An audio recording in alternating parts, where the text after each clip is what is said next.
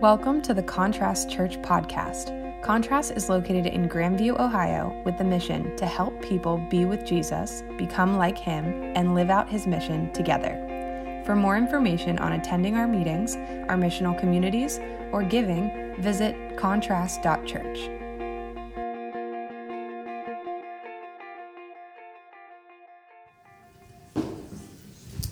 If you have your Bibles, I would love for you to turn to Matthew 27.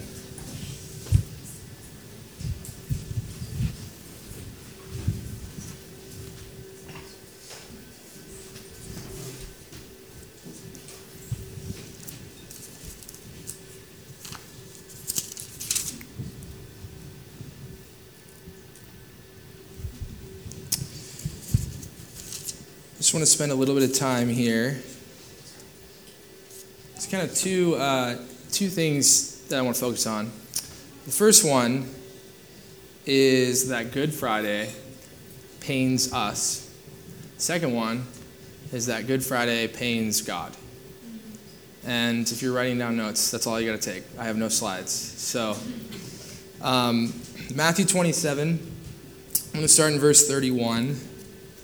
I want to read about Jesus' death here. It says in verse 31, when they had mocked him, they stripped him of his robe and put his own clothes back on him. They led him away to crucifixion. As they were going out, they found a man from Cyrene named Simon, whom they forced to carry his cross. They came to a place called Golgotha, which means the place of the skull, and offered Jesus wine mixed with gall to drink. But after tasting it, he would not drink it. When they crucified him, they divided his clothes by throwing dice. And then they sat there and they kept guard over him. Above his head, they put the charge against him, which read, "This is Jesus, the King of the Jews." Then two outlaws who were crucified with him, one on his right and one on his left. And those who passed by defamed him, shaking their heads and saying, "You who can destroy the temple and rebuild it in 3 days, save yourself. If you are God's son, come down from the cross." In the same way, even the chief priests, together with the experts in the law and elders, were mocking him. He saved others, but he cannot save himself. He is the King of Israel. If he comes down now from the cross, we will believe in him. He trusts in God. Let God, if he wants to, deliver him now, because he said, "I am God's son." The robbers who were crucified with him also spoke abusively to him.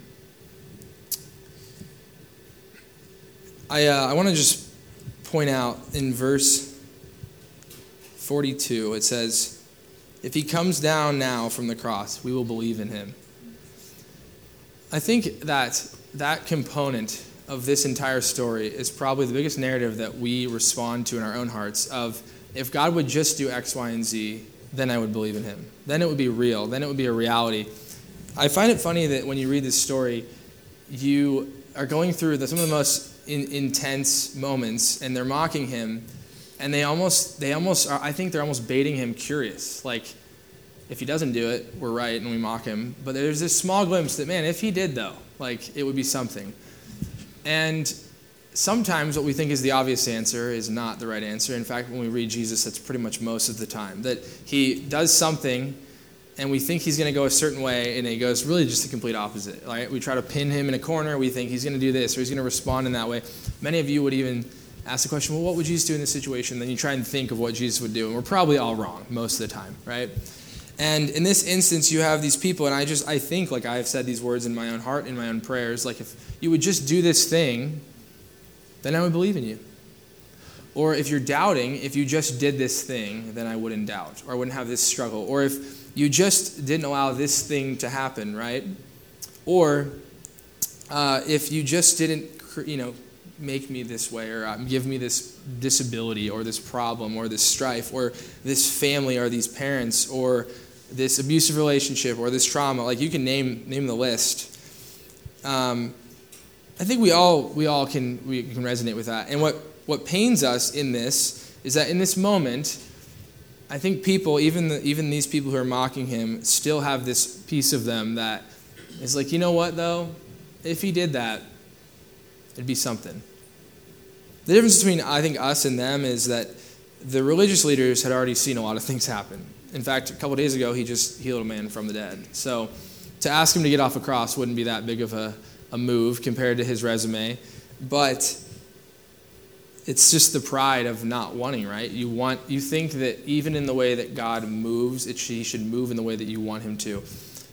So in this passage, I wanted to focus just on that piece, that we would just reflect on that even in the biggest tragedies, even in the most difficult hardships, that we ask this question: if you just did this thing, I'd be fine, right? If you just responded in this way, I'd believe. And I want you to sit in that tension, because many of us have prayed that prayer, have had that struggle. People that aren't in this room, that are friends that they're family with, are praying that now, and they don't feel like God is answering them. And so I think part of this day is realizing that what everyone had thought Jesus was going to do, he didn't do. And it appeared as though he failed. And I think that we know the end, so it's very hard for us to sit and to pause here and to be like, Jesus failed, and I put all my trust in him.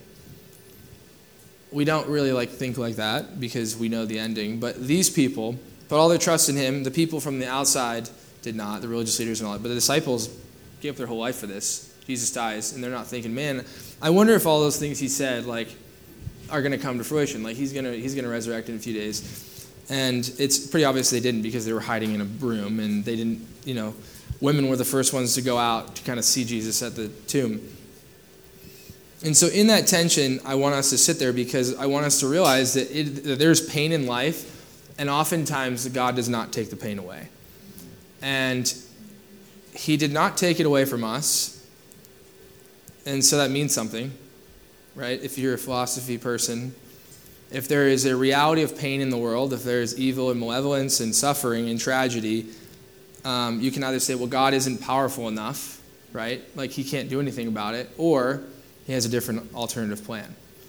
And in this instance, we're going to see that pain and suffering actually provide the most radical, fruitful sacrifice in the world. And so when we sit here, it pains us because we think Jesus isn't doing what he should be doing in our lives, whatever you fill in the blank. The second piece is it paining the Father, it paining God, it causing legitimate pain in God's heart. In verse 45 it says, "Now from noon until 3, darkness came over all the land. At about 3 o'clock Jesus shouted with a loud voice, 'Eli, Eli, lema sabachthani,' which means, 'My God, why have you forsaken me?' When some of the bystanders heard it, they said, 'This man is calling for Elijah.'" Elijah was a prophet. "Immediately one of them ran and got a sponge, filled it with sour wine, put it on a stick, and gave it to him to drink. But the rest said, 'Leave him alone. Let's see if Elijah will come to save him.' Then Jesus cried out again with a loud voice and gave up his spirit. Just then the temple curtain was torn in two from top to bottom. The earth shook. The rocks were split." This is only recorded in Matthew, which is wild. "But tombs were opened, and bodies of many saints who had died were raised. And they came out of the tombs after his resurrection and went into the holy city and appeared to many people. Now when the centurion and those with him who were guarding Jesus saw the earthquake and what took place, they were extremely terrified and said, 'Truly this one was God's Son.'" Many women who had followed Jesus from Galilee and given him support were also there watching from a distance. And among them were Mary Magdalene, Mary the mother of Jesus, or James and Joseph, and the mothers of the sons of Zebedee. Not only is God the Father pained, Jesus is pained. And what's unique is that if you name any sort of pain or tragedy or suffering, Jesus has encountered all of them. It's one thing to die. It's another thing to die a very painful, slow, excruciating death. It's one thing to die a very slow, painful, excruciating death, but then to also die alone. It's one thing to die alone, an excruciating and painful death, but it's another thing to die that and alone and misunderstood. And all of those things are true of Jesus. It says that in John's account, he subtly is bragging that he was kind of there, but all the disciples were gone. It's a few women, and he was left alone, and everyone is mocking him. And I just think that we have to realize that not only are we pained in the reality of suffering and tragedy, that God is not just like this distant God who lets us experience pain, and he's like, I'm just sorry, that's so tough. Like, I don't know what that feels like. But that he, through his son, came down and experienced that for us on our behalf. And in some ways, far greater than any of us will ever experience. And not only did Jesus experience that, but God the Father experienced that. It's one thing to have the Trinity, right? Father, Son, Holy Spirit. It's one thing to have the Son experience pain, but it's also another thing to have the Father experience pain for what's going on. A lot of times we think about, like I said, the Easter day, and we think about God is so excited and like this big move he made, and it was this checkmate over sin, right? But we forget that God the Father had to sacrifice in order to get there. And so I want to read this story. I want to close just with this story. It comes from an author. So I didn't make this up. I'm stealing it. But from Matthew Kelly. And he paints this picture, and I was reading it a few days ago, and it was very wild because it will have a lot of like very similar vibes to what COVID has done to us over the last few years.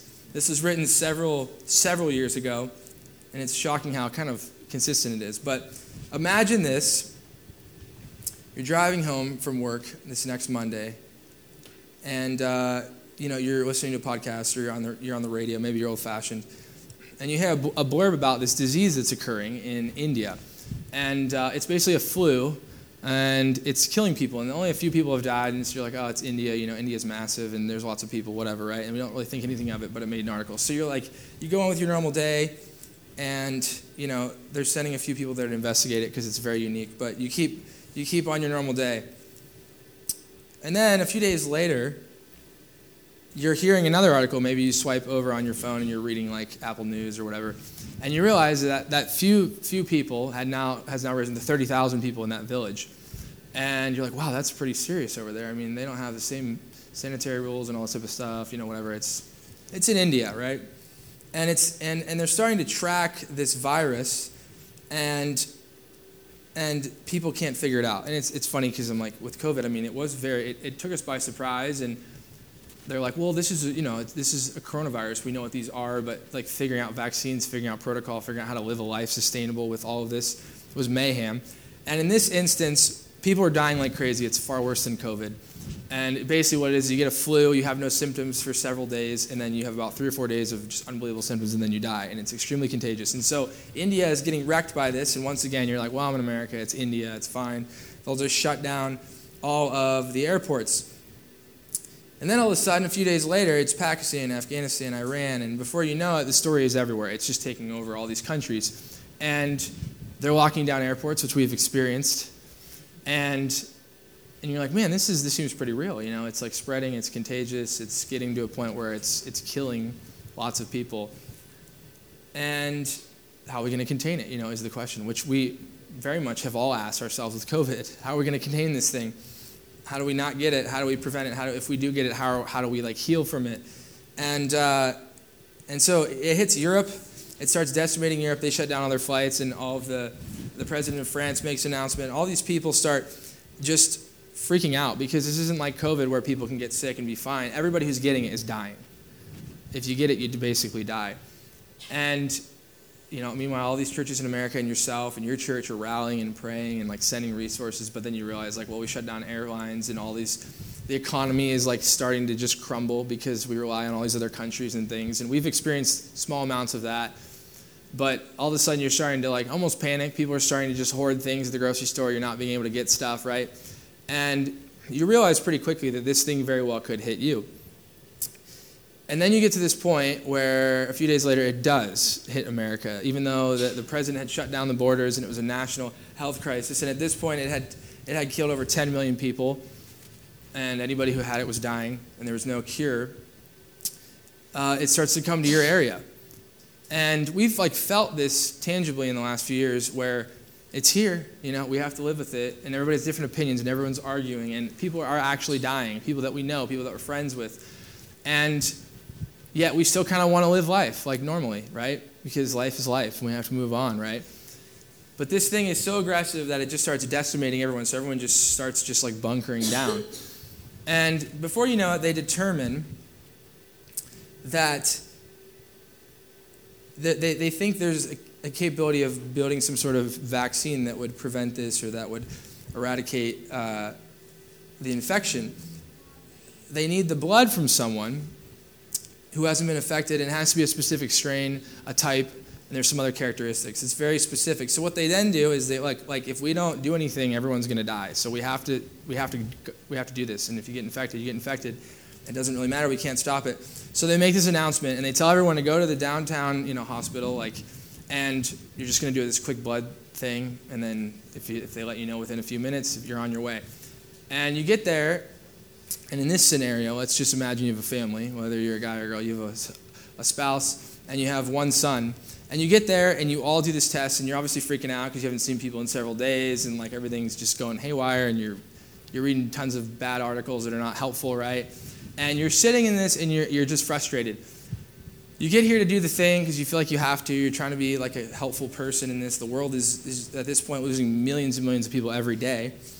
And as you're about to get ready to, they tell you, hey, your blood doesn't work, go home. They run over to you, and sure enough, they're yelling the very name that is your son. And, your son's like, Daddy, that's me, And so on one hand, you're like, that's interesting. So you go back into the hospital with your son, and they tell you that, your boy has all the right stuff, and he's actually the only person that we've encountered in the U.S. that's capable of this working and getting rid of this vaccine. Millions are dying, and they've pricked his blood, and they know it's right. They know they're almost positive it will work. And, all of the nurses and doctors are pumped because they've had thousands and thousands of negative results. And so, the doctor hands you a release form, right, to be able to administer what they had to do. And you're about to sign it because you're excited, right? And then you realize how many pints of blood they need. And you look at the doctor, and the doctor is just going from smiling to just stone cold. And he realizes that they needed a certain amount that would be fine for an adult, but not for a child. And that if they didn't go on with this procedure, that they wouldn't be able to stop this thing. And the world would just be decimated. And this story becomes very hard to hear when you realize that you have to sign away your son's life.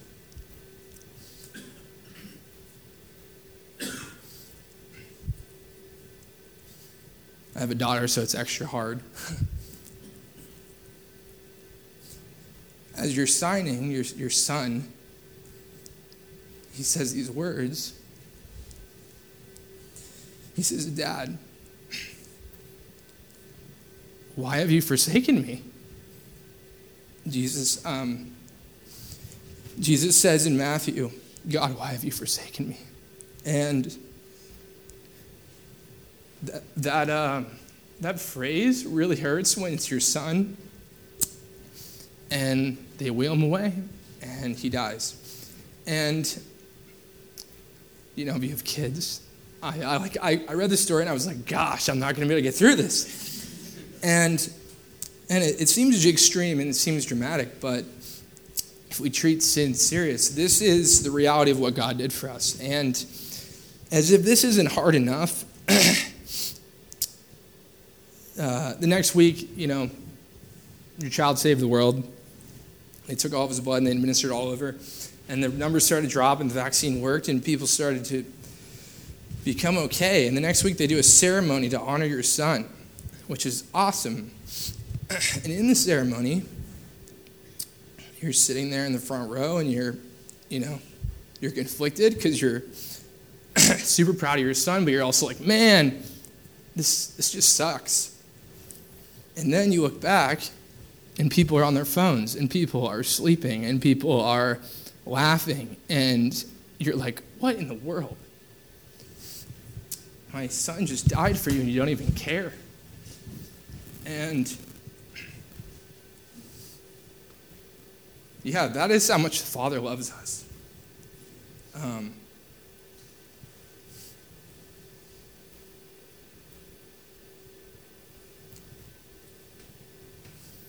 And I have to remember that. You have to remember that because God is not this just robot, you know? He experienced pain and hardship, and we don't ever sit in that. And